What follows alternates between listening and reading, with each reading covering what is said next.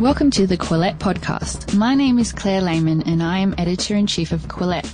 Quillette is where free thought lives. We are an independent grassroots platform for heterodox ideas and fearless commentary. Our podcast is a team effort and is jointly hosted by myself, Associate Editor Toby Young, and Canadian Editor Jonathan Kay. You can support our podcast by visiting patreon.com/Quillette and becoming a monthly patron. By becoming a monthly patron, you'll also receive our weekly newsletter. Hello and welcome to the Quillette podcast. My name's Toby Young and I'm an Associate Editor.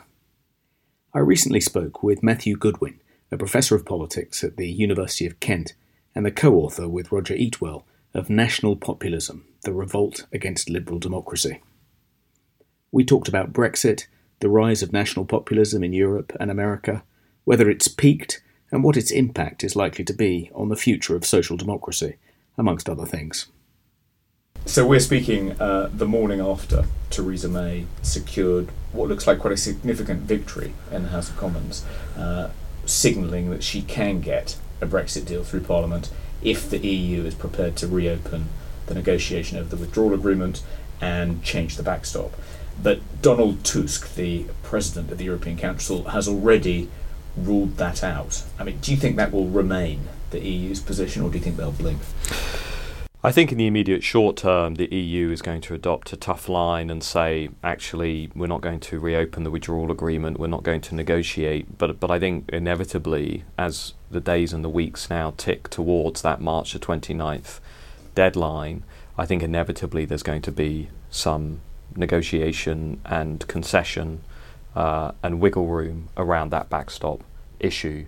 I've always thought it's just simply not in, that the political appetite is simply not there for a no deal. And given where we are in the cycle, given the what else is happening in the EU, the Eurozone numbers, the situation with Macron and now Germany's economy and so on, I just don't personally think the political appetite is there, no matter what is said about retaining a tough line.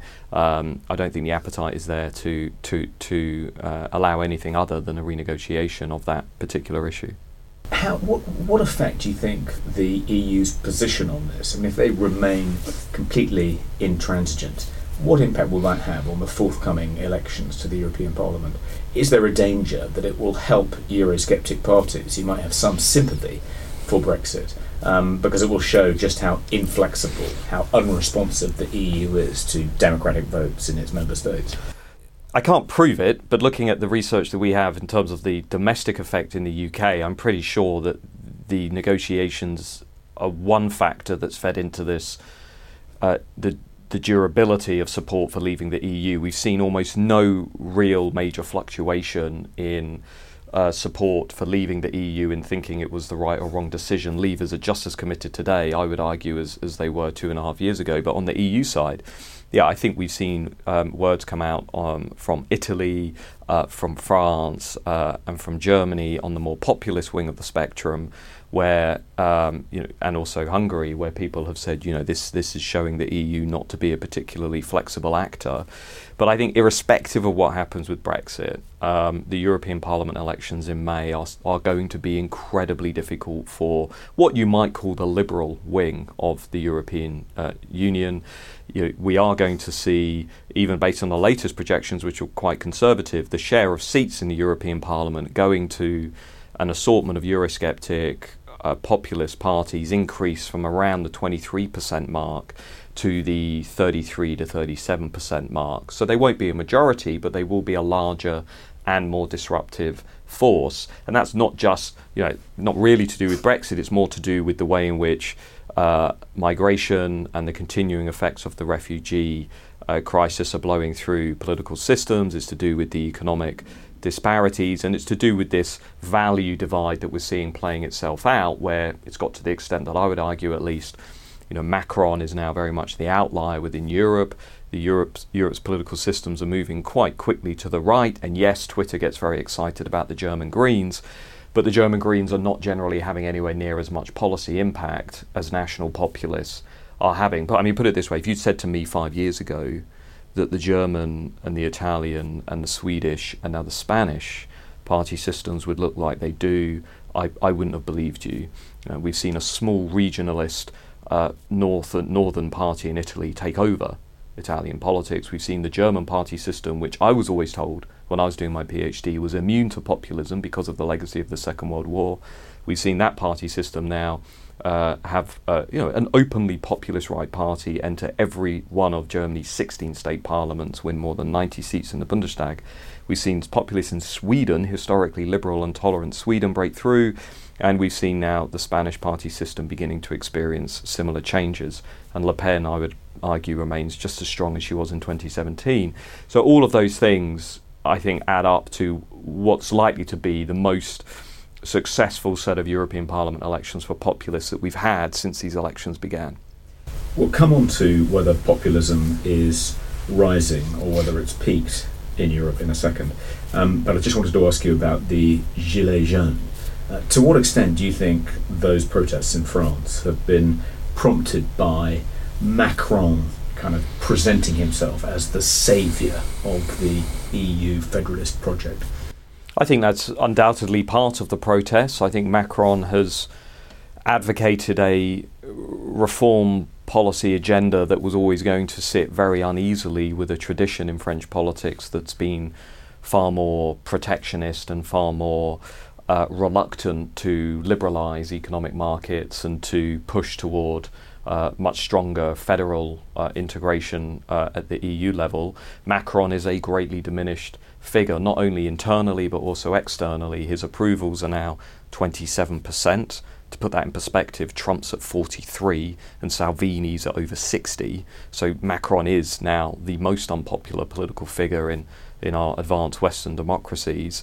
But also externally, he's not got the concessions that he wanted from Germany on the Eurozone reform agenda. He's not really been able to establish himself as a leader of Europe. If anything, it seems momentum's going the other way towards the kind of looser, conservative, nationalist, populist axis. And I think partly this reflects the weaknesses that are inherent within, the kind of centrist liberal project that Macron tried to bring. He never won a captivating, compelling mandate in the 2017 presidential elections. He won, got through round one, but then ended up being president after defeating still a highly toxic Marine Le Pen. So the public enthusiasm for his agenda was always exaggerated, and it was exaggerated in my mind by a lot of sort of liberal commentators who desperately wanted to see a revival of a kind of third way type project, losing sight of the fact that the public mood has fundamentally changed and drifted away from that. Anybody who looks at contemporary public opinion in Europe and says actually what people really want is a continuation of social liberalism, economic liberalism and greater European integration is just completely disconnected from the evidence. What you're seeing, I think, is that most voters, the average voter at least, is looking for two things. One is a bit of a greater sense of economic security amid the winds of globalization, and the other is a greater sense of cultural security amid the ongoing effects of migration and rapid demographic change. Do you think that the Gilets jaunes movement is going to come to anything? We've seen some yellow-vested protesters appear in England protesting about Parliament's attempts to overturn Brexit. It looks a lot like the Occupy movement, the Tea Party movement. It doesn't seem to be organised in a strategic way. They don't appear to be leaders. There's no clear programme. And as we saw with those two movements, they have a tendency to kind of spring up largely via social media campaigns and then fizzle out. Do you think that's what's going to happen with this movement, or do you think it actually might turn into something else? Well, I noticed that organisers have now announced they've got a slate of candidates for the European Parliament elections in the spring. That could be problematic for Macron, but it could also be problematic for the established challenger parties in the French system. That if you look at the data on who is supporting the Yellow Vests, now looking at the polls yesterday, 58% of all French people say they have sympathy for the movement.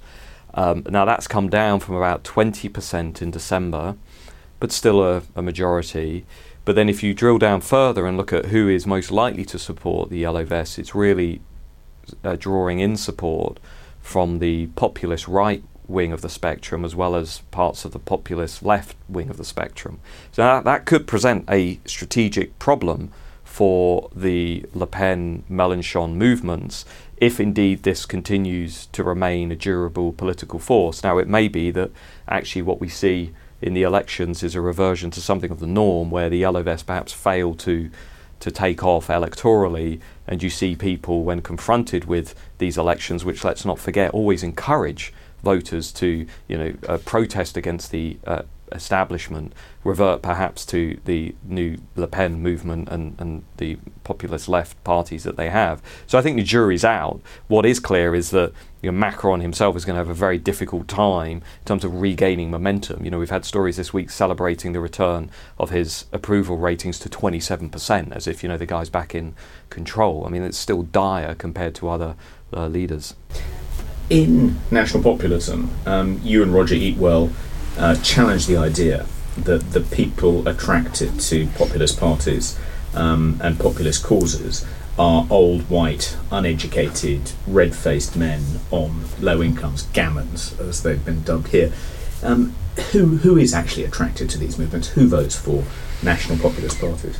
So I think many people on the left have basically smothered themselves with comfort blankets when it comes to trying to explain this political change. And one of the main blankets has been this idea that this is all about angry old white men. This has a long lineage. In the US prior to Donald Trump's election, you saw Democrat pollsters like Stan Greenberg arguing that there was no way that Republicans could ever retake the White House because of the way in which ethnic and cultural diversity was introducing younger, liberal, more diverse populations that would basically reduce space, not only for populist politics, but for conservative politics too.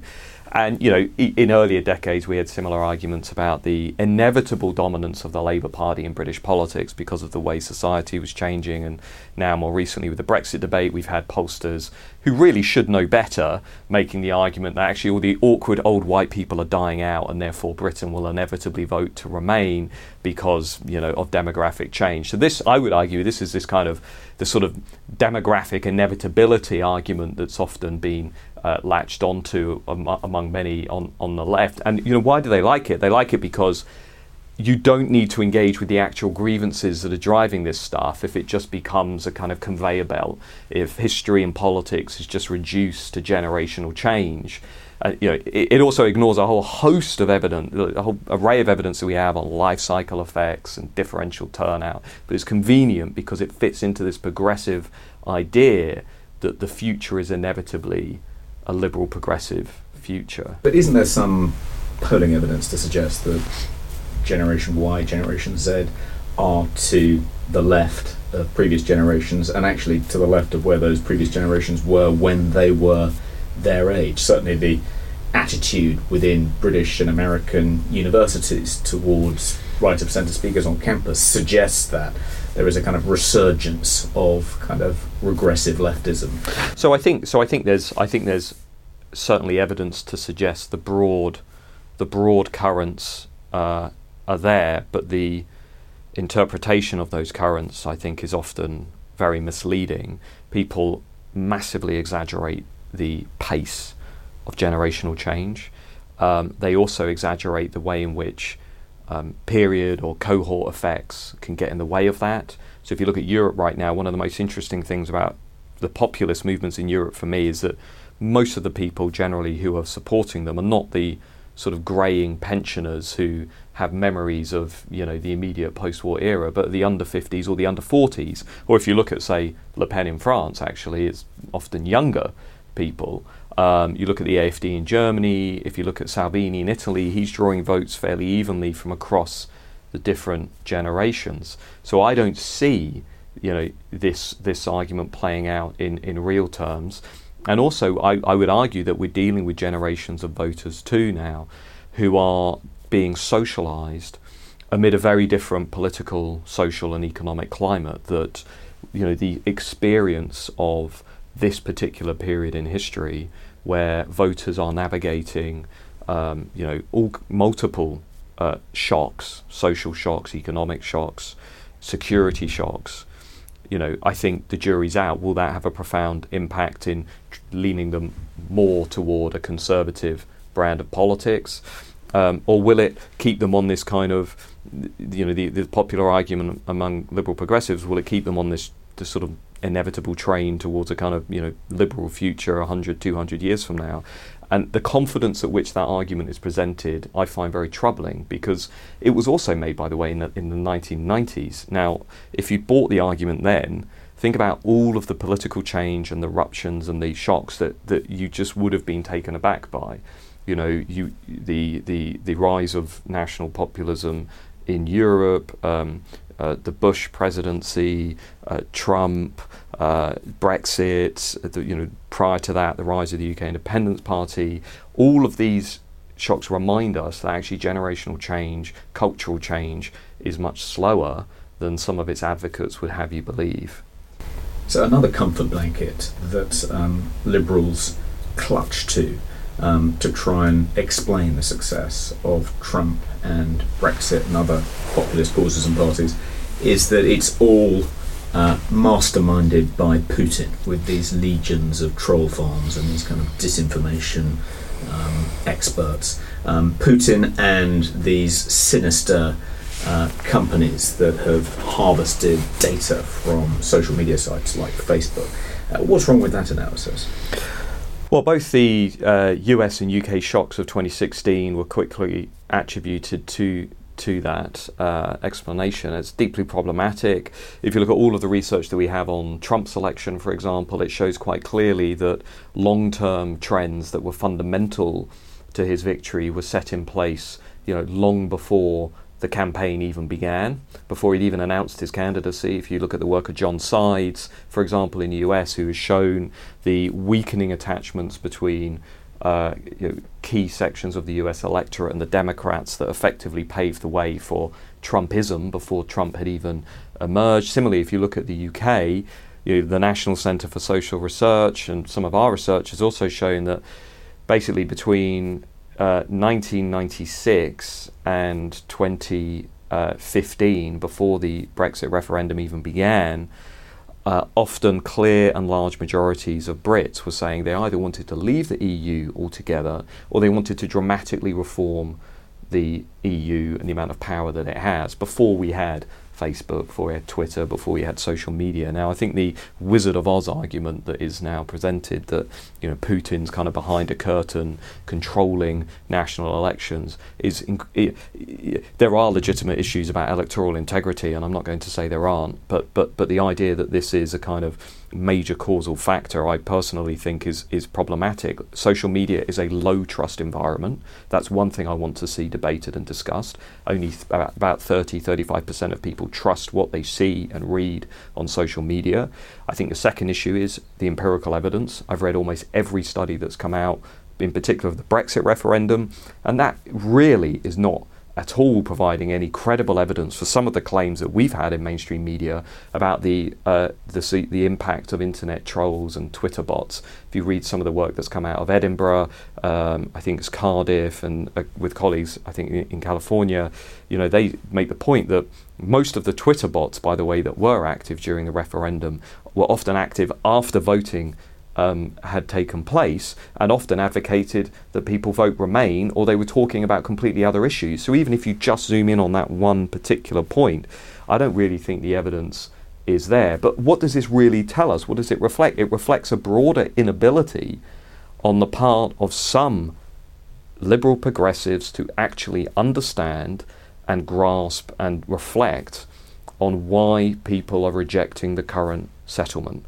And that is what this argument is partially about, which is just explain it away, get it out of here, attribute it to some kind of malign force, whether that's Putin, whether it's bigotry, whether it's racism. And unfortunately, as we are now discovering, the more that people cling to those arguments, it's actually having the opposite effect of what they really want to see, which is it's galvanizing support for populists. We now have studies showing this, that political correctness, clamping down on trying to change communication norms, actually was driving support for Donald Trump. In the same way that this demography equals a liberal destiny, well, if you're reminding people constantly that their societies are being radically transformed and that they are in effect becoming the new left behind group, right? Or if you're going to advocate identity politics in such an open, aggressive way, don't be surprised then when other groups start mobilizing around their group identities too, and wanting to get into the political arena to have a battle over these over the future of our societies. So I think actually my issue here is I think there's a lot of folks on the left actually making this situation a lot worse. So let's get to the deep, long-term underlying causes. You're fairly dismissive of these various explanations. It's not to do with Cambridge Analytica. It's not the last gasp of angry old men. The rise of populism is not a response to short-term crises such as the financial crisis of 2008 and its repercussions. In national populism, you and Roger Eatwell ascribe it to the 4 Ds, so distrust of political elites, the destruction of the national group's historic identity and established way of life, a sense of deprivation caused by rising inequality and the feeling by some groups that they're losing out to others, and the de-alignment of voters from mainstream political parties. Do you want to talk a little bit more about those long-term tectonic shifts? Yeah, so the argument essentially is we've got to get away from this obsession with short-term factors and understand how the deep, longer-term currents are reshaping our politics. And the 4 Ds was just a kind of fairly simplistic device, but trying to draw people into a lot of the evidence and research that we have in social science about how our political systems are changing. Now, we've set up a somewhat of an unfortunate, misleading debate about is it culture, is it economics? And that debate basically runs through much of the public discussion. I think it's fair to say Roger and I accept that both of those arguments are having an impact on political behaviour, but we do lean more toward cultural change than economic. Now, in terms of these long-term currents, the first key point for me is our political systems are becoming increasingly representative of groups like women and minorities, but they are actually becoming increasingly less representative of the groups that are now voting for populists, so working class voters, non-graduates. That's a problem. Many of those voters have a good reason, as many of them say in surveys, that they have no voice in politics and nobody's really listening to them. And we know from work in the US and Europe, books like Diploma Democracy, White Collar Government, that there is an exclusion bias being built into our political systems that is giving people a good reason to feel as though actually they're being screwed over by policy communities. That's part of it. But the second part, which I think is important, really relates to the experience of this rapid demographic change that we're witnessing, and the fact that that is not, as many on the left would argue, just about economic scarcity and competition over resources. It's far more about the cultural effects that that is seen to have on ways of life, identity, belonging, and community. And we're having this debate, and I think Eric Kaufman and has also got a good book on this, and others in the US are now beginning to reach the same conclusion, which is that at root, these populist movements are being driven by voters that are profoundly unhappy and dissatisfied with the pace and the scale of demographic change within their societies, and that is not simply to do with racism and xenophobia, that there are legitimate concerns about how that's playing out and the value conflicts that is presenting in some societies. In terms of deprivation, this isn't about objective levels, about wages and incomes. It's a sense of relative deprivation. And it's good to see relative deprivation coming back into the literature now, in that people are finally beginning to look at the role of perceptions of loss, not just actually how much we earn and levels of GDP, but words like dignity, recognition, voice, the perception of one's group being left behind relative to others, which actually helps us understand why often economically secure and quite affluent voters ended up voting for anti-establishment populist movements. That yes, within the Brexit vote there were free marketeers that said yes out to the world, economically liberal and so on. That's a perfectly valid strain within the Leave electorate, and quite a significant one. But alongside those voters were also others that felt quite acutely, who were working, often full-time on good incomes, that they and their group were being left behind relative to others. And that fits into these debates that we've had around identity politics and the narratives and the language that's being used in our politics and the effects that that's having. And then looking at the way in which actually our political systems are fundamentally changing. I mean, I would say to political scientists and social scientists that if you don't buy the arguments in our book, the first three drivers, and you want to debate that, that's fine. The one thing no political scientist could deny is the way in which our political systems now are de-aligning, that the share of voters who say, I feel loyal or supportive of the established mainstream parties has been gradually declining, and sometimes at quite dramatic levels. People were surprised by Sweden. I wasn't surprised by the election in Sweden, because if you look at the complete collapse in party identification in that system, the percentage of voters who feel aligned to the mainstream has gone from around 60% in the 1960s to about 25-27% today. Same in Germany, share of independents at a record high in the US. In the UK too, we've now got surveys only last week showing that 70% of Brits say that the two main parties no longer represent how they feel about politics. This is creating a far more fluid and volatile political marketplace. So you could say to me, well, I don't buy your argument that actually immigration, cultural change is key. I still think it's more about economics. Or you could say, I don't think political systems are, they are still representing these groups. We could have a debate about that. I won't agree with you. But the key point about de-alignment is whatever happens now over the next 10, 20, 30 years, we are going to have a far more volatile political marketplace. It's going to be, you can't just rebuild very strong levels of party identification because of one charismatic leader or one interesting electoral cycle. I think we're going to be entering into a period where you're going to see a lot of new parties coming up and possibly being replaced by even newer parties. And that's why my perhaps guess for where we're going in terms of our political future is actually more in line with where Central and Eastern Europe are, because there you have societies that don't have a rich tradition of strong multi-party politics, that don't have a rich tradition of strong party identification and loyalty. But look what's happening, high levels of volatility, new parties coming and going quite regularly. Now look at Western Europe.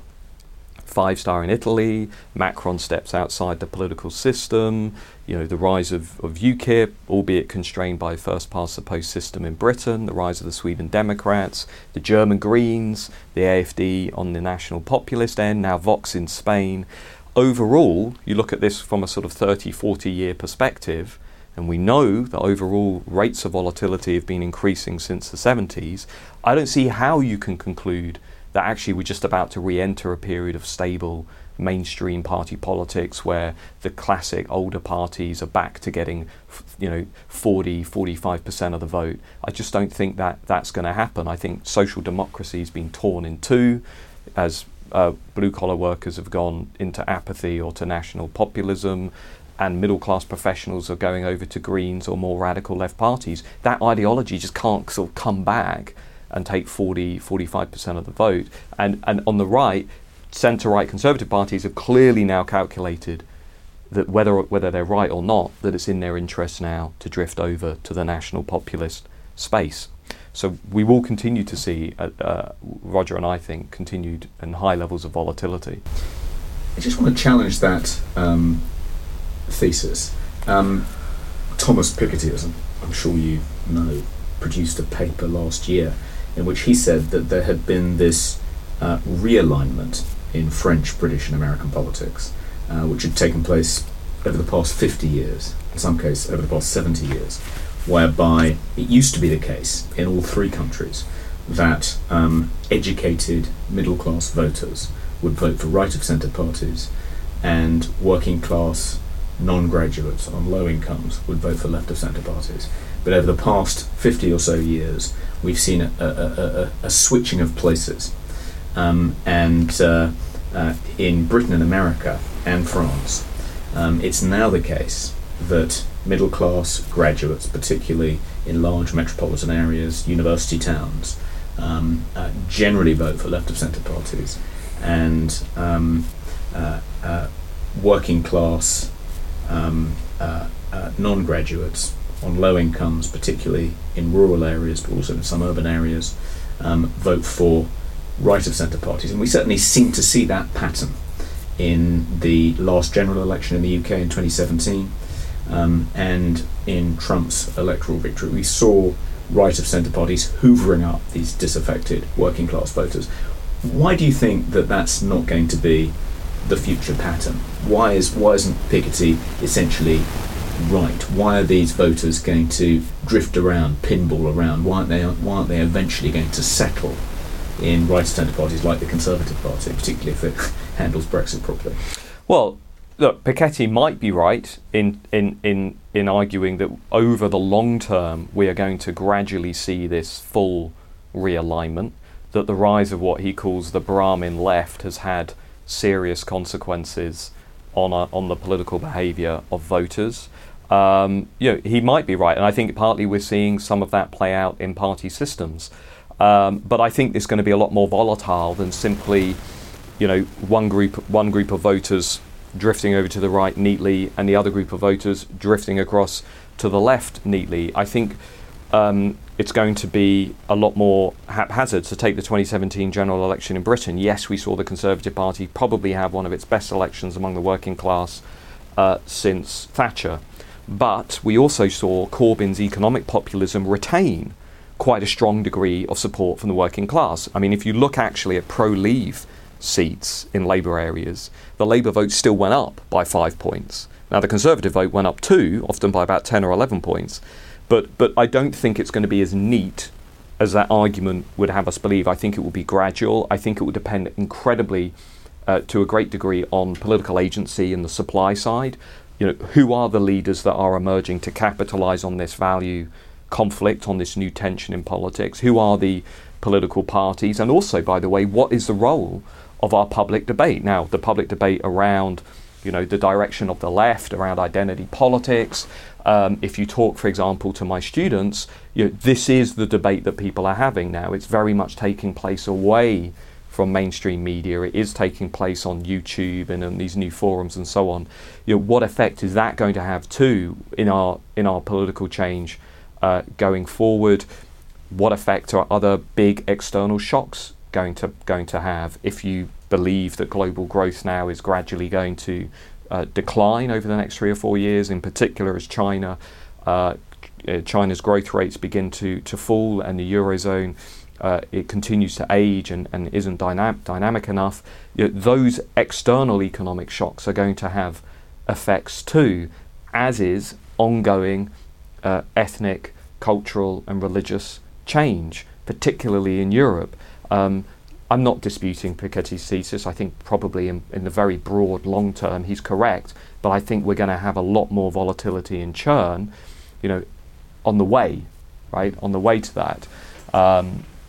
And it might be interesting. There is one variable that he might not be considering, one thing that he might not be considering, which is actually how does the left respond? So the assumption is very much that actually the left will continue to push a kind of more cosmopolitan, kind of progressive, sort of, quite kind of, at some time, a view of politics that can be seen as being neglectful, if not contemptuous, of white workers. The left actually might change. I mean, look at Denmark, look at Sweden, look at the new Rise Up movement in Germany. For the first time in a long time, you've now actually got parties and movements on the left saying, no, hang on a second, if we cling to this Brahmin left strategy, the future could be electoral loss, big electoral losses, like Social Democrats are seeing in Austria, Italy, Czech Republic, Germany, socialists in the Netherlands and France. And they're now saying, well, actually, maybe it's in our interests to slow down on low-skilled, unskilled migration, begin to make the case for stronger national borders, national sovereignty. And I think it all comes down to this question that the left is going to increasingly face over the next 10, 20 years, which is a critical question. What are you willing to concede? Right? What are you willing to concede? Because if you're not going to concede on any of these points about identity, about national borders, about migration, if you're not going to concede on any of these and you're going to double down on the approach that's been pursued so far, that's going to have electoral consequences. If, on the other hand, you are willing to make some concessions, as some left parties appear willing to do so, then perhaps actually Piketty may be overstating the case, and you begin to see parties on the centre-left, on the radical left, beginning to perhaps offer something different. Hasn't national populism peaked in Europe and in the US too? So in Europe, populist parties won, I think, a median of just 13% of the votes in 2018 elections. The terrorism and immigration crises, which you identify in your book as having contributed to the populist revolts of 2016, they've waned. Poland's Law and Justice Party fared badly in the mayoral elections last November. The Alternative for Germany party performed below expectations in the recent elections in Bavaria.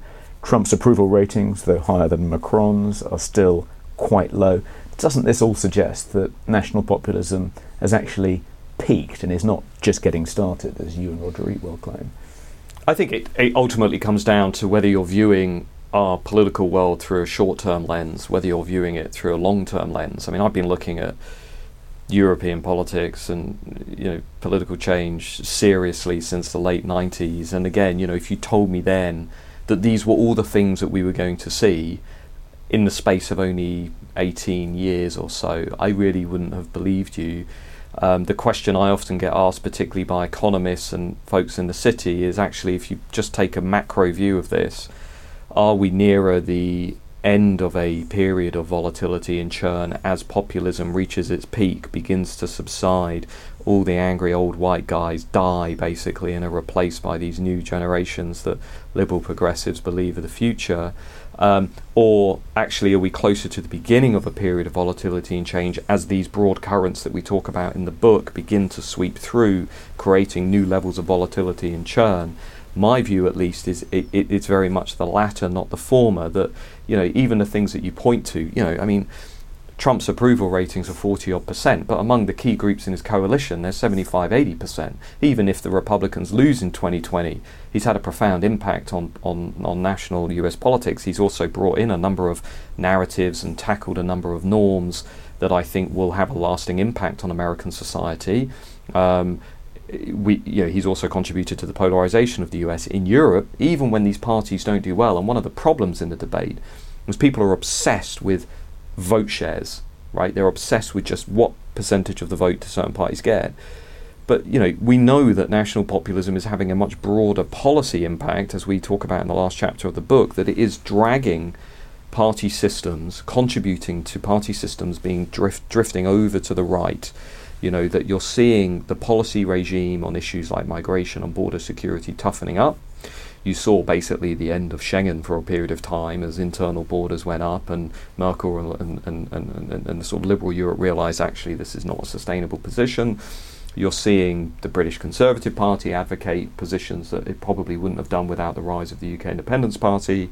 And you're seeing, even in Sweden, for example, the formation of a very unstable coalition government that basically is only there because it refused to work with the populists, but now as a consequence, it's advocating more right-wing measures on certain policy areas. So it's also reversed its previous stance on the refugee issue too. So I think actually these movements are having quite a clear, tangible effect. Now, people might say, well, you're exaggerating the case, you're overstating their support. From my perspective, the transformation of Italian politics, the transformation of German politics, Donald Trump in the White House, Britain voting for Brexit, this is profound political change. And sometimes when you're living in it, you don't necessarily always grasp the significance of it.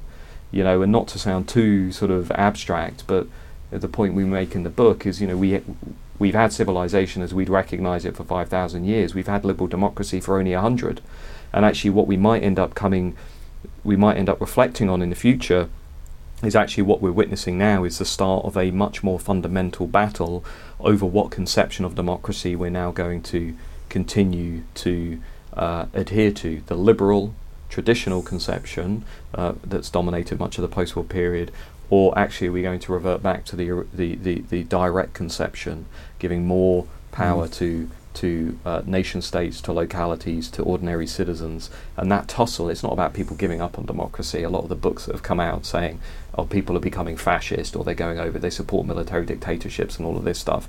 Actually, if you look at every major academic survey, support for democracy is still robust. And after multiple crises and a financial meltdown, I take those numbers that we see in the surveys, 85-90% saying it. But people do want to now debate the conception of democracy that we're going to follow, liberal versus direct. So, in the book, you and Eatwell are at pains to make this point, to distinguish national populism from historical, far-right, anti-democratic political movements. And you ridicule various liberal bedwetters for wildly exaggerating the threat that Brexit and Trump pose to democracy. But surely national populist parties in some parts of Europe, Poland and Hungary, for instance, are behaving in government much like authoritarian right-wing parties of the past. So constitutional courts are being neutered, the free press is under attack, intellectual freedom is being assaulted, immigrants are being demonised, particularly Muslims. Trump's also guilty of some of those sins. Some of those regimes are unquestionably authoritarian, and those kinds of measures, particularly the treatment of universities and civil society, should be called out and opposed. I don't personally think that is fascism. Fascism, as we discuss in the book, was a truly revolutionary movement that wanted to overthrow the democratic state, wanted to overthrow virtually every aspect of liberal society, was obsessed with the creation of a new man that was completely subservient to the state, and was advocating almost a political religion of sorts that was wholly at odds with democracy. I do not view Trump and even Orban or Law and Justice as being fascist political movements. I had young Democrats come to London for a dinner recently, and they were explaining how they were part of the resistance against a fascist who had hijacked American democracy. And I found that language deeply troubling, because whatever your personal view of Donald Trump, he won the presidency through the Electoral College. He won it, democratically. I'm actually quite troubled by the direction of the debate in the US for a whole host of reasons, and that's one of them. We are not seeing generally. There are exceptions, Golden Dawn in Greece, for example, which is an openly neo-Nazi party, Casa Pound in Italy, which is neo-fascist. But these are very, very small political movements. We are not seeing a return of historic fascism, and I think national populism is actually quite a distinct political tradition within our political systems that is different. It has, in many ways, I would argue, been tamed by the triumph of liberal democracy after the Cold War. That if most of the parties that once upon a time were pretty openly dismissive of democracy and key elements of democratic society have been forced to actually change their ideological belief system. Even parties like Le Pen now in France accepting that actually they have to work within the EU structures, or they have to work within democracy, and they can't, that basically anything that comes close to being highly anti-democratic, being even openly hard Eurosceptic, is now not considered to be a vote winner. And Central and Eastern Europe is, the misperception of Central and Eastern Europe from Western Europe is important. That Central and East Europeans have a fundamentally different view of liberalism than most people in Western Europe. That their perception is very much that we were willing to encourage nationalism. We were willing to encourage nationalist mobilization for them to throw off communism, but are now sort of stigmatizing those societies for being nationalist. And at the same time, they're looking at us as having made a series of catastrophic mistakes, and saying that on the one hand they're comfortable with economic liberalism, but they're not at all comfortable with social liberalism and everything that comes with that. And they are more highly instinctively conservative societies. And I think there's a big misconception of how people in Central and Eastern Europe view these issues, and the role of national histories and traditions in how they've come to that viewpoint. Isn't there a slight tension between this analysis and the point you made earlier, which is one of the dangers of left-wing identity politics, of this rigid enforcement of dogmatic, politically correct speech codes, the demonisation of anyone who dissents from the prevailing liberal orthodoxy about immigration and open borders as racist and xenophobic. The problem with all those things is they will drive people into the arms of these right-wing, populist, ethno-nationalist political figures like Tommy Robinson. But if actually ethno-nationalism isn't nearly as dangerous as liberals believe, then should we really be as concerned about political correctness 2.0, social justice warriors going nuts, and so forth? Should we just let them get on with it? Because even if it does drive, reasonable people into the arms of ethno-nationalist populist parties, that's not a threat to democracy. That's probably okay. Well, no, I mean, I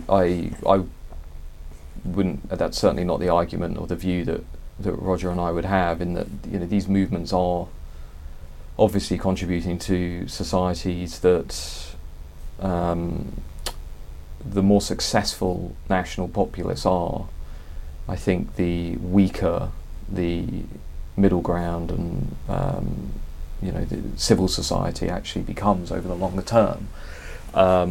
The response of the left, whether you call it political correctness, identity politics, this narrative, this strategy even, I think is deeply troubling, precisely because it is pushing people away from the more responsible, pluralistic marketplace, sort of what Seymour Lipset referred to as marketplace of ideas, and pushing people more into a brand of politics that is by its very nature tribal and quite divisive. And I don't personally want to see that brand of politics dominate societies and political systems, but I'm actually quite fearful that it will continue to attract growing support in response to a narrative, a strategy, a belief system that is now being quite aggressively pushed by parts of the media, by folks on the left, as deeply corrosive, that strips society down to a kind of configuration that forces people to identify and define themselves along these lines. We just got so far down this line of focusing on difference and identity that we've completely lost sight of what's actually bringing us together and making us reasonable, responsible citizens. So I'm actually quite gloomy about where we're going and the polarization that's going to ensue, because my earlier question about what are you willing to concede, well, if you look at the Democrats in the US or you look at Remainers in the UK, the answer to that question currently is nothing. We're not going to concede anything. We're not going to reflect at all on what happened 2 years ago, and we're going to double down.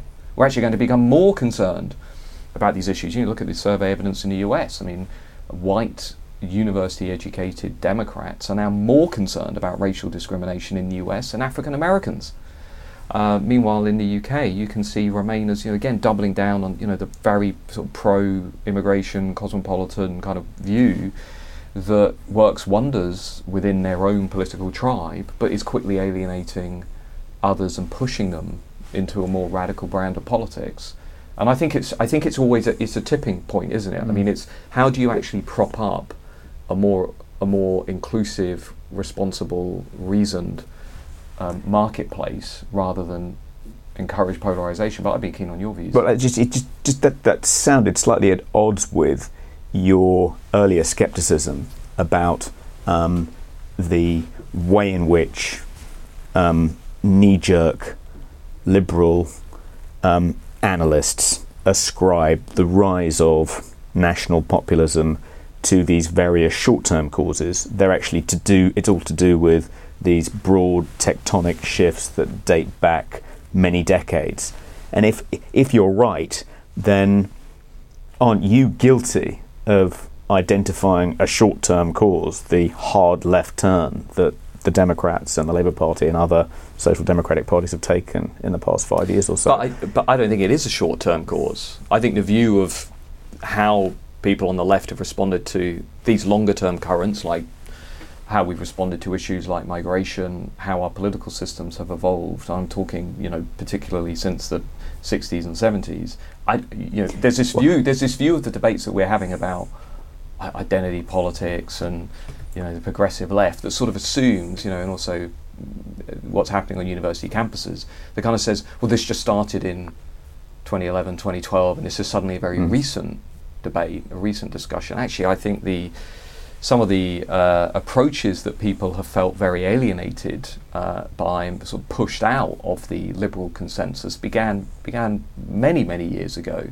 Not just over the last 5-10 years. I mean, if you read the work on the British politics and Euroscepticism and the way in which the sort of liberal consensus began to alienate large chunks of the working class, it began years ago. But that sounds like a rebuttal to the kind of Mark Lilla warning that unless the left embraces kind of a much more universalist form of liberalism, as it has done at earlier stages in its evolution, that it's going to continue to lose electoral contests. But you seem to be saying that the factors that have contributed to the gradual disappearance of social democracy in Europe and America are these historical forces which are irresistible, and there isn't, the Democrats could become overnight incredibly sensible and pragmatic, and it still wouldn't make much difference. They're still going to lose. Not they're going to lose, but it's not either or. I think the strategic choices that many of those parties and movements have made have exacerbated the tensions and the conflicts that we're pointing to. That we know, we've known. I mean, to go back to Piketty and others, and Capitalism and Social Democracy, a great book in 1985, pointed to what was basically going to happen, that you would see middle-class graduates increasingly drift away from more instinctively socially conservative workers. But of course, that presented a strategic choice to people on the left, which is, well, you can try and carry people with you, or you can double down on a strategy or introduce a strategy, a narrative, a language that's going to make the situation even worse. And, I think what's happened over the last 5-10 years has exacerbated a lot of the deeper conflicts that have stemmed from these currents that we're pointing to, that when people feel that they have no voice in political systems, when they're anxious over demographic change, when they feel that their group is being left behind relative to others, and they're already losing faith in mainstream politics, on top of those, you then basically say to those groups on the supply side, well, you're not as important as other groups, or what your ancestors did is partly why you're a problematic group today. You shouldn't be listened to actually as much as other groups in society, because you've essentially had your time in the sun, and actually mainstream parties are not particularly interested in having you in their winning coalitions. So I don't view it as either or. I think the strategic choices that people have made have gone alongside some of these deeper currents, and that's what we see in the evidence. I mean, people like Hans-Peter Creasy at Florence have shown quite clearly that as you come through the 70s and 80s, volatility starts to increase, the crisis then hits, but then those events exacerbate those deeper currents. So, I'm not saying this is important and all of these things do not matter, but we have these foundational currents that have been sweeping through our political systems that will continue to have quite profound effects, not necessarily meaning that Democrats will forever lose, because they won't, or Remainers will forever lose, because they won't. But we are entering into a more volatile, polarised and fragmented political arena, where the strategies that actors choose now could make quite a profound difference. And there are people on the left who are making a different strategic choice, saying actually they don't think identity politics is the way forward, and are looking at Lilla and others who have made similar arguments as actually probably saying, well, this guy might have a point.